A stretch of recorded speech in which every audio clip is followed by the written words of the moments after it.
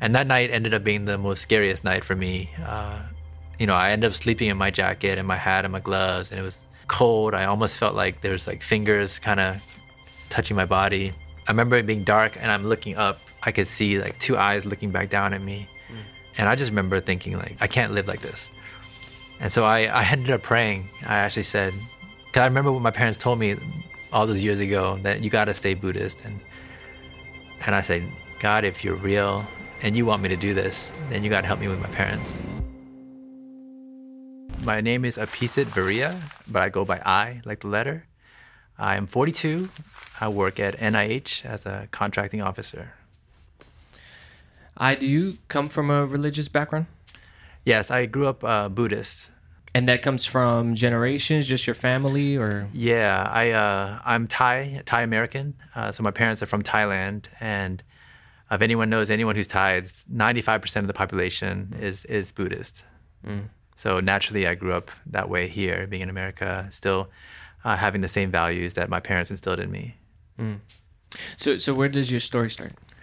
Yeah, I mean, like I said, growing up here, born here and raised here, my parents had emphasized in me at a young age that, to be Thai, even living here in the States, we have to keep our Thai identity, so we have to stay Buddhist. I remember hearing that at an early age, and so I just ran with it. I went with it, and my brother and I, who's 2 years younger, we would go to the temple on Sundays and during the summer to learn the Thai language, but also incorporated in that was learning Buddhism.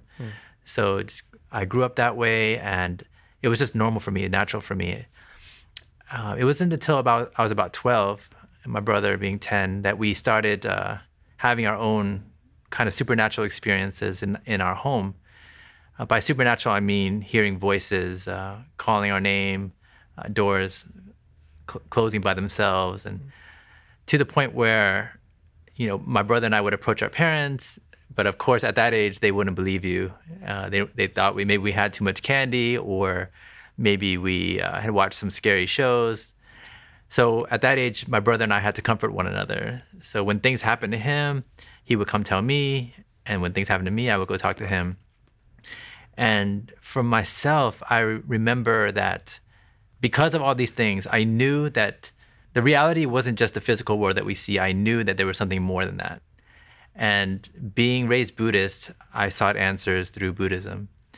The strange thing is that I had asked one of the monks at the Buddhist temple about God, and then he told me that there is no God in Buddhism. Essentially, traditional Buddhism, I came from a Theravada Buddhism background, and what they teach, what Buddha taught, is essentially a way to make it through life without suffering, or with minimal suffering.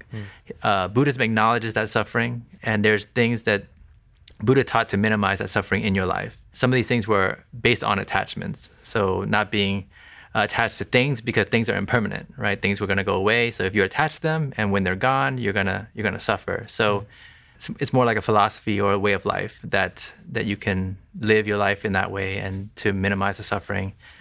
Now, that's in a nutshell the traditional Buddhism that I learned. But what I understood and saw at the temple was there was kind of this spirituality that came with it. And I didn't learn till later, but there's a term for it called folk Buddhism, which means that Buddhism, the traditional Buddhism, mixed with the local religion in Thailand, or wherever Buddhism had traveled.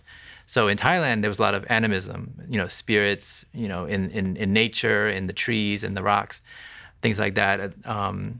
And then when Buddhism came, it kind of just incorporated with the local animism that was there. So if you go to Thailand today, you'll see a lot of, spirit houses, shrines. They'll almost make offerings to these spirits as a way of appeasement. If I offer you this thing, then you won't bother me. If I show you respect, then maybe you'll bless me. So it's kind of mixed in spirituality with it. So in folk Buddhism, there is an acknowledgement of the spiritual world. And so this is the kind of Buddhism I grew up in, and I learned and I practiced, with the meditation. I would also do the bowing 3 times and the prayers. And it wasn't until college where I went to a university in Maryland, Baltimore County, and it was here that I first heard about Jesus.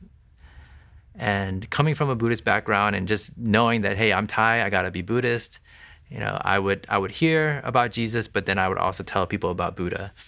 Sometimes it'd be friendly conversation, sometimes it'd be friendly debate, but essentially, I was adamant, like, I will never become a Christian.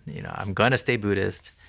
I didn't see that Buddhism was lacking anything, so there's no need to change, and it was enough for me. And despite this kind of resistance, I remember clearly a friend of mine, we were just sitting in the car, and I knew that she sincerely meant what she believed. And she told me, again, the gospel story. But this time I really listened, I paid attention, because I knew that the way she was sharing it, the way she approached it, that she was sincere, that she really thought that this Jesus is someone I needed. Do you remember what was it about what she was saying that connected with you? Like specifically? Yeah, I wouldn't say that there was something specific, but I think what made the impression on me was that genuine care.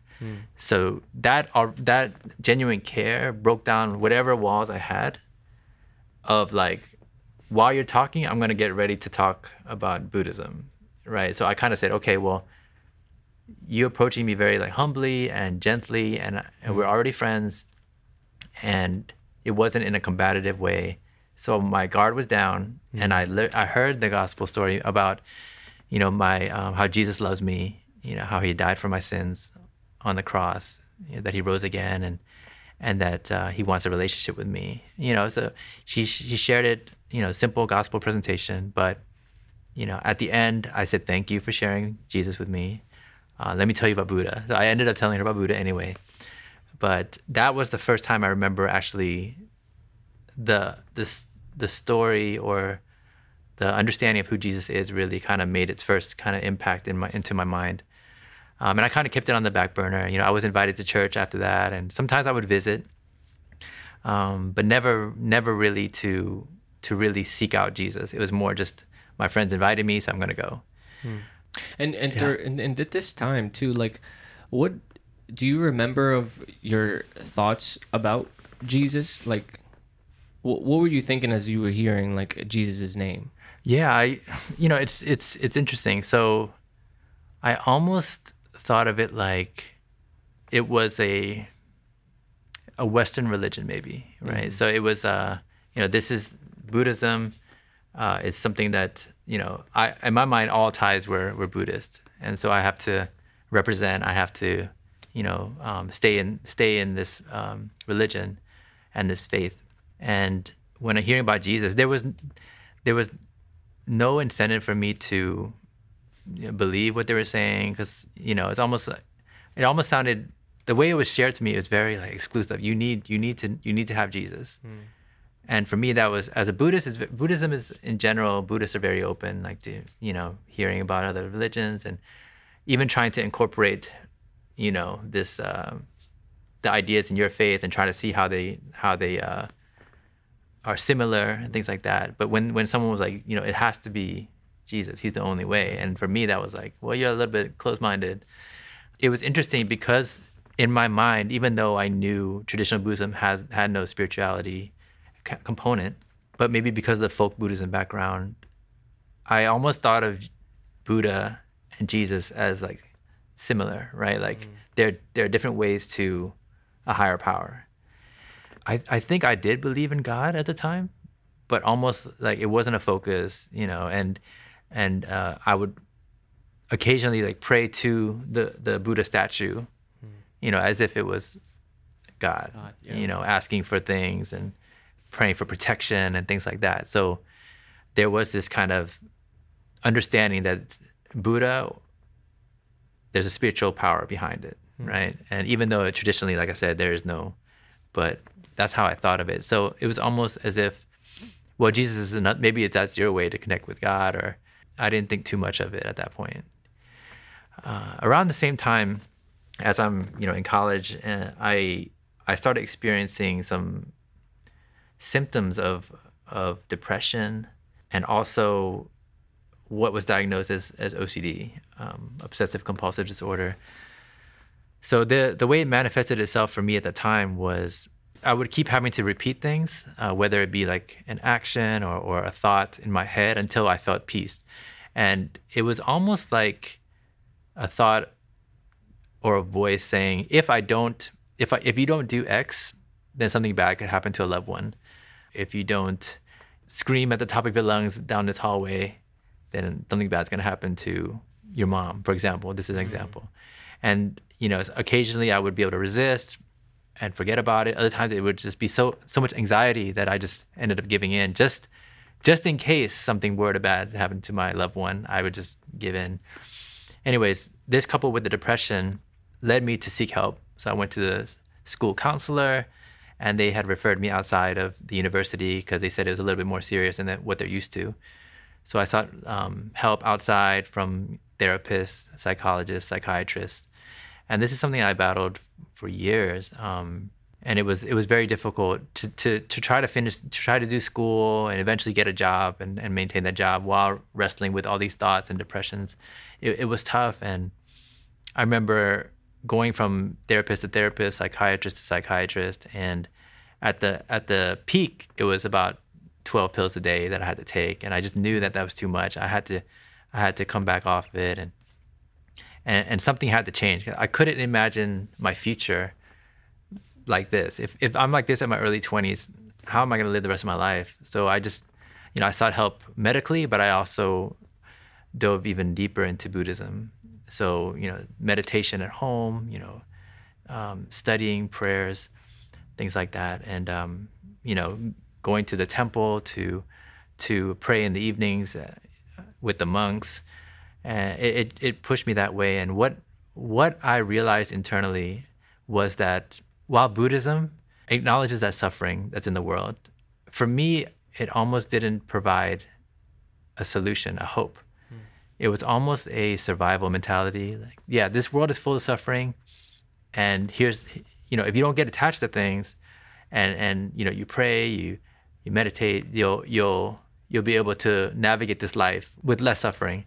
And then in the next life, you might be born again in a better situation. And for me, that was not enough of a solution to give me hope. It was almost like a survival mentality. And it was around when I was 25 where I went to a new therapist.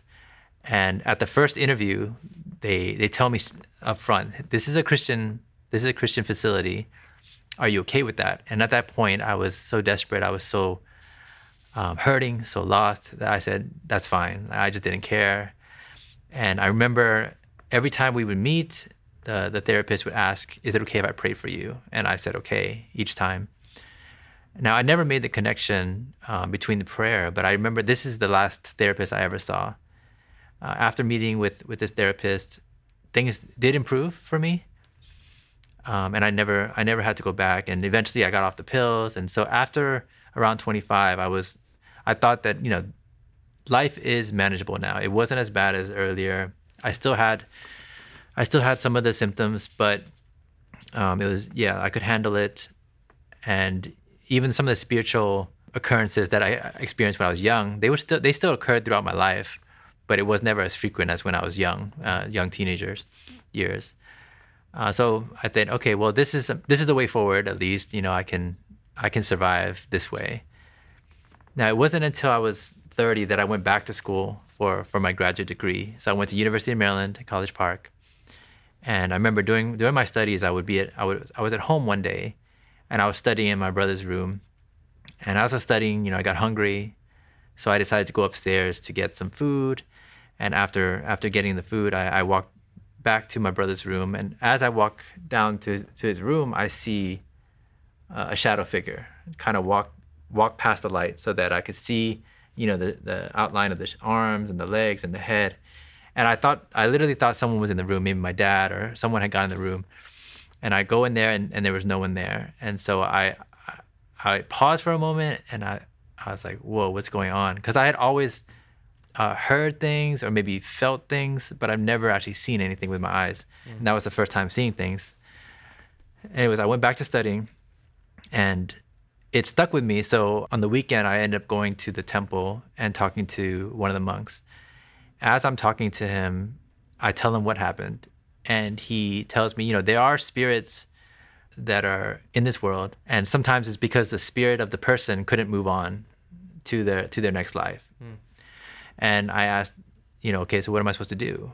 And he says, well, the reason that their spirits can't move on is because they don't have enough merit. In Thai, we call it bun. And essentially, the spirit needs more merit to move on. So I said, okay, now what should I do? Is there anything I can do? And then the monk said, well, you can share your merit with the spirit. And, I trust him. So I said, okay, how can I do that? So he tells me to go back to my house and meditate.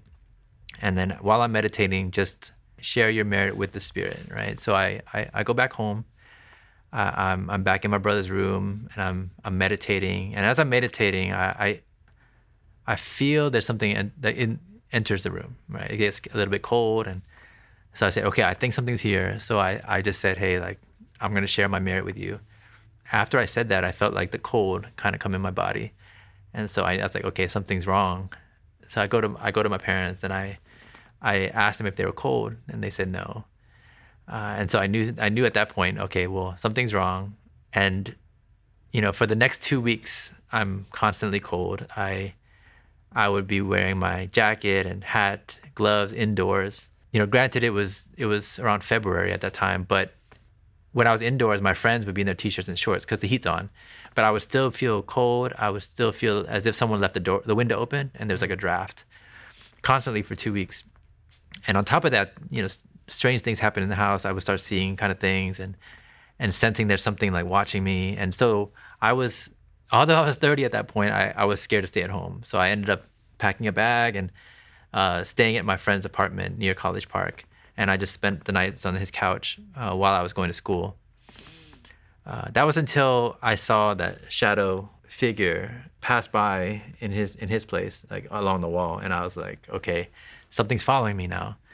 I knew something was following me, and I was like, I don't want to put this on my friend. Like, whatever it is, I don't want it to bother my friend and his roommate. So I ended up packing my things again, and I go to the temple. I knock on the door around 10:30 at night, and the monk lets me in, gives me a room. And in the morning, he sits with me, and he does some Buddhist rituals with me, some prayers and some offering of gifts. I guess it's almost like an appeasement to the spirit. And he says, if it doesn't stop, just come back. Okay, so a few days later I come back. It hasn't stopped. We sit, we talk, and he told me, some people just have a weaker mind. They're more affected by spiritual things like this. And so for me, it almost sounded like there's nothing else to be done. Like, it's just, you just have a weaker mind. And so for me to hear that, I was very distraught. I started feeling hopeless.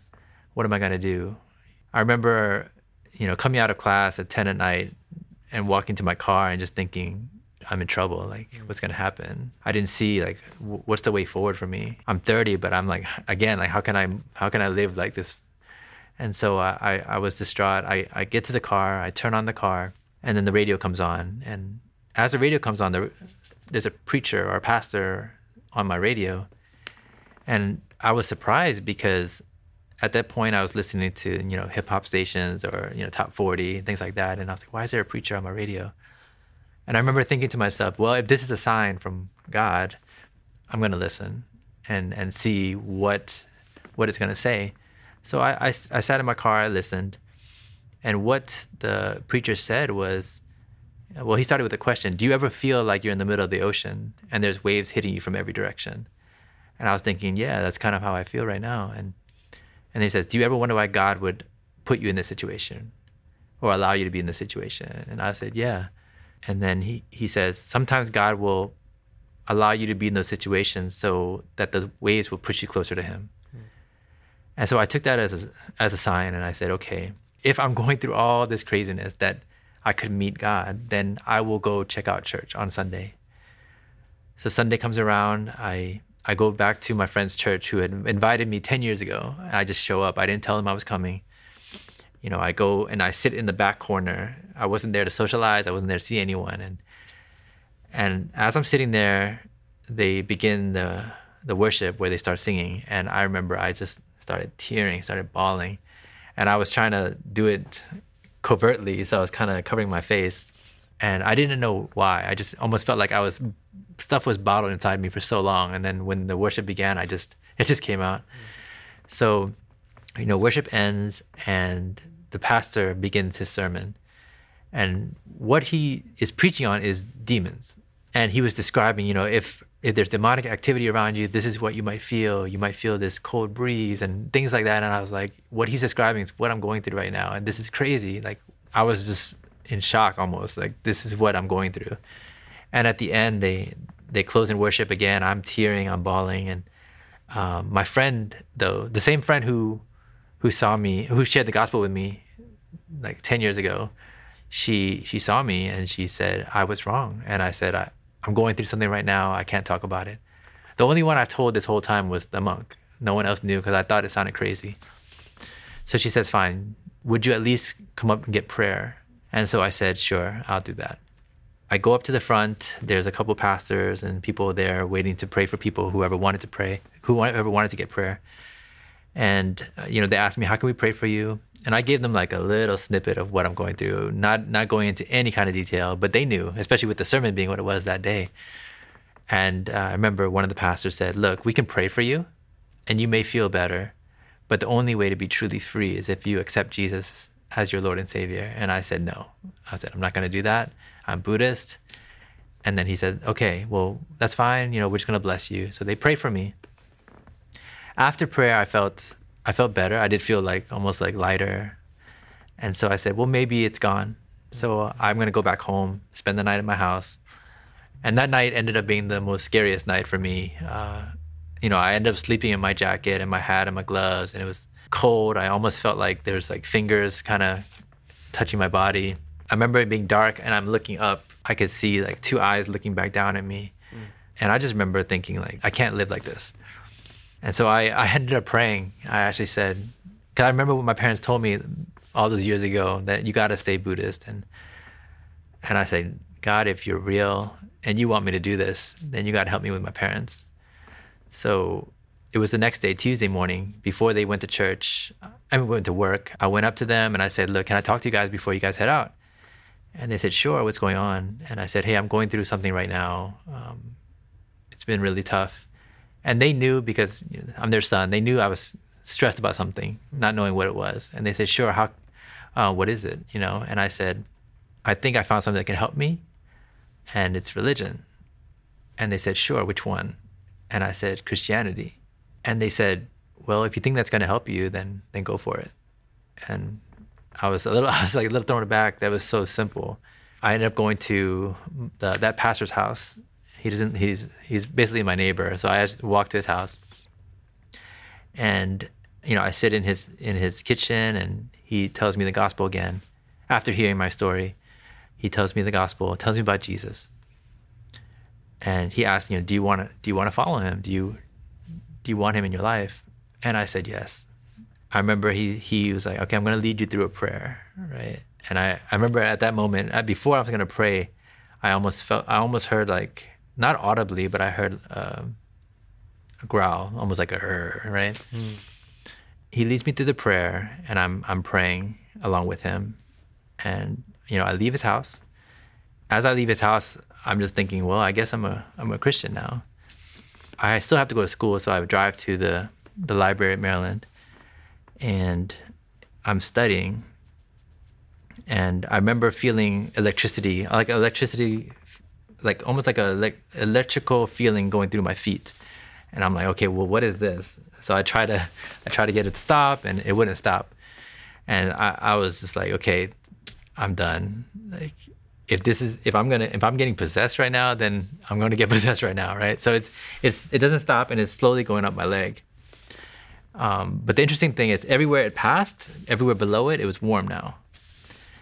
So I was like, well, at least it's warm. So I just go with it, right? So I end up going to my night class. It's about 9 p.m. at night, and the tingling is up here now. It's like tingling, and I'm just feeling warm.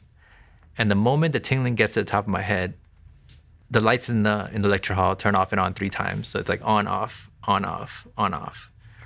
And the professor stops teaching, and he's like, "Whoa, there's like a ghost in here." And everyone starts laughing, but I'm like, "Oh, it's probably me. Yeah. It's probably because of me." And I said, "Well, I don't know what's going on right now, but I feel good. I feel warm. I feel light." And so after class, I'm walking to my car, and I end up calling my friend, who I was staying on the couch with, and I said, "Hey, I'm gonna come over and hang out with you for a bit." And he says, "Well, maybe you shouldn't come over. There's no power here." And then at that moment, I heard like a different voice, another voice in my mind saying, "If you go to his place, the power will come back on."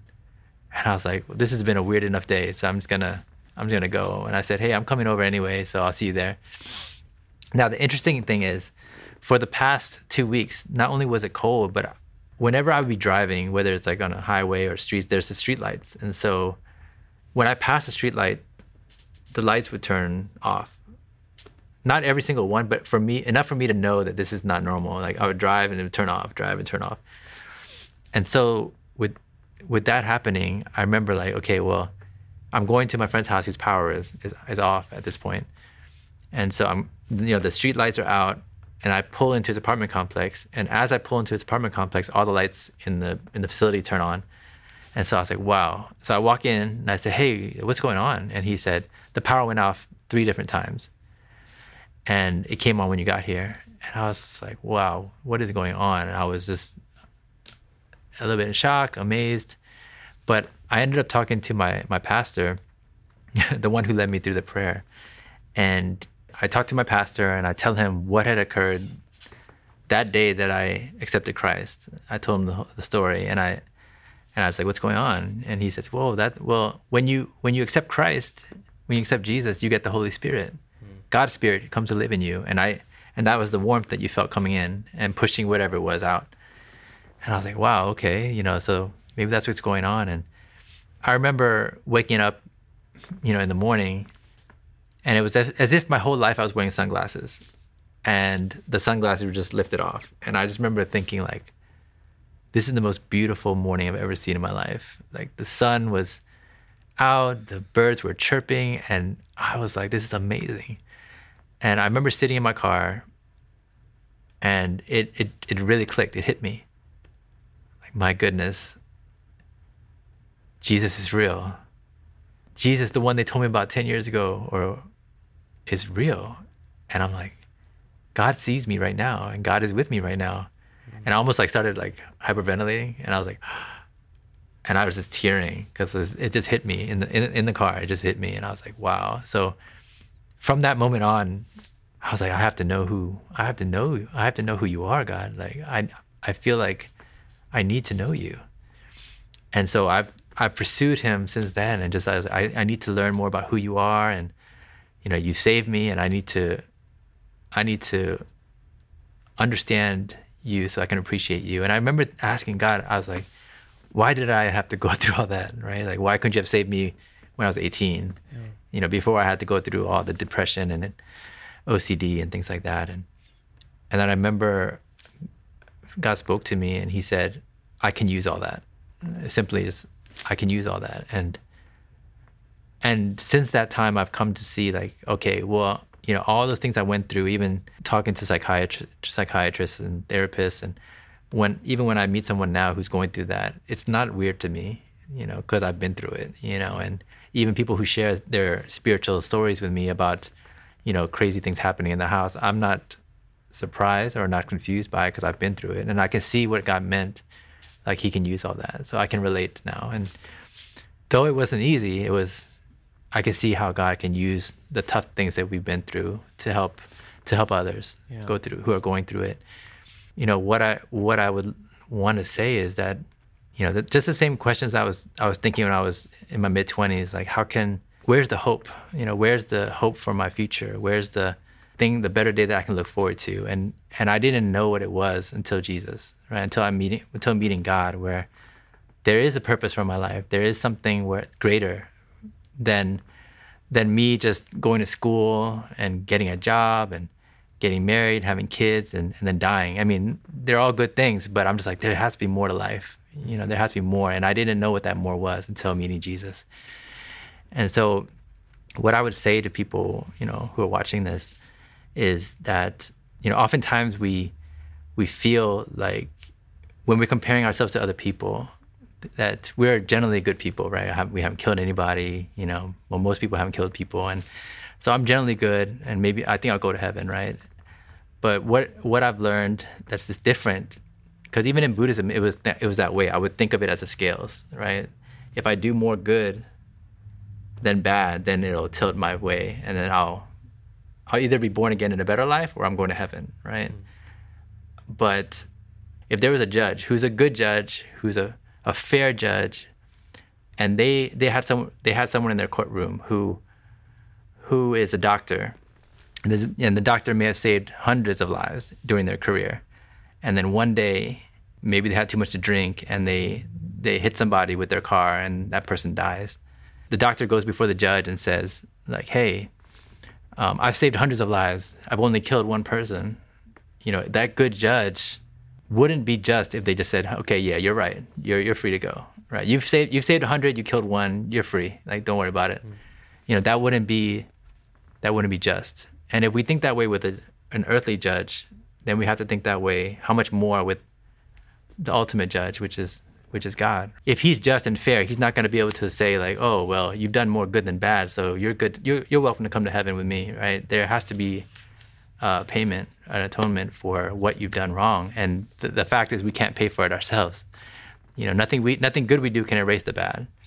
And that's why Jesus sent his own son, who lived a sinless life. He never did any sins, and he took our punishment, what was meant for us, on that cross. That's why he died on the cross. And it wasn't just that he died, but he rose again from the dead, defeating death, defeating sin, defeating the devil. Yeah. And because of what he did on the cross, he's able to forgive us. He's able to say, your sins are covered. I've paid for it. It's almost like someone paying your bail, right? Like you're in jail and someone comes and pays for your bail and you're free to go. The justice is still there. The love is there. And because someone actually paid for what you did wrong, that justice is served. God is a God of love and justice. And so I would just encourage you to look into it, to put your trust in Jesus. He loves you. He's ready to forgive you. It's a free gift. You just have to accept it. And that's my sincere prayer, for anyone watching this who doesn't yet know. Just if you're not sure, look into it. What I don't want is, we invest in our future all the time, right? Like we research the colleges that we want to go to. We try to find the best job. We have a retirement plan, right? But then when it comes to what happens after death, a lot of people don't think about it. They're just, I'm going to live my life. But why? I mean, I would think that that's the most important thing we should look into, right? So at least look into it, explore it, see if it makes sense, right? And if it does, put your trust in him. That's it. Did your parents ever come to follow Jesus? That's a good question. So not yet. I'm praying for them every day, and my brother. As far as I know, I'm the only one in my family right now who's a follower of Christ.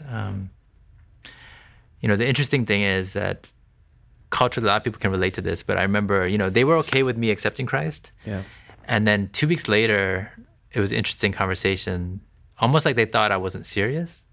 So they were like, oh, because I ended up, what had happened, I gave all my Buddhist things back to my parents. Yeah, I thought it was disrespectful to just throw it in the trash. So I said, here, like, I'm a Christian now, and I want to give this back to you. And I think that showed them that I was really serious. So they're like, oh, you're really serious about this? And they started asking me difficult questions like, well, you're the oldest son, so who's going to take care of those religious rites when we die?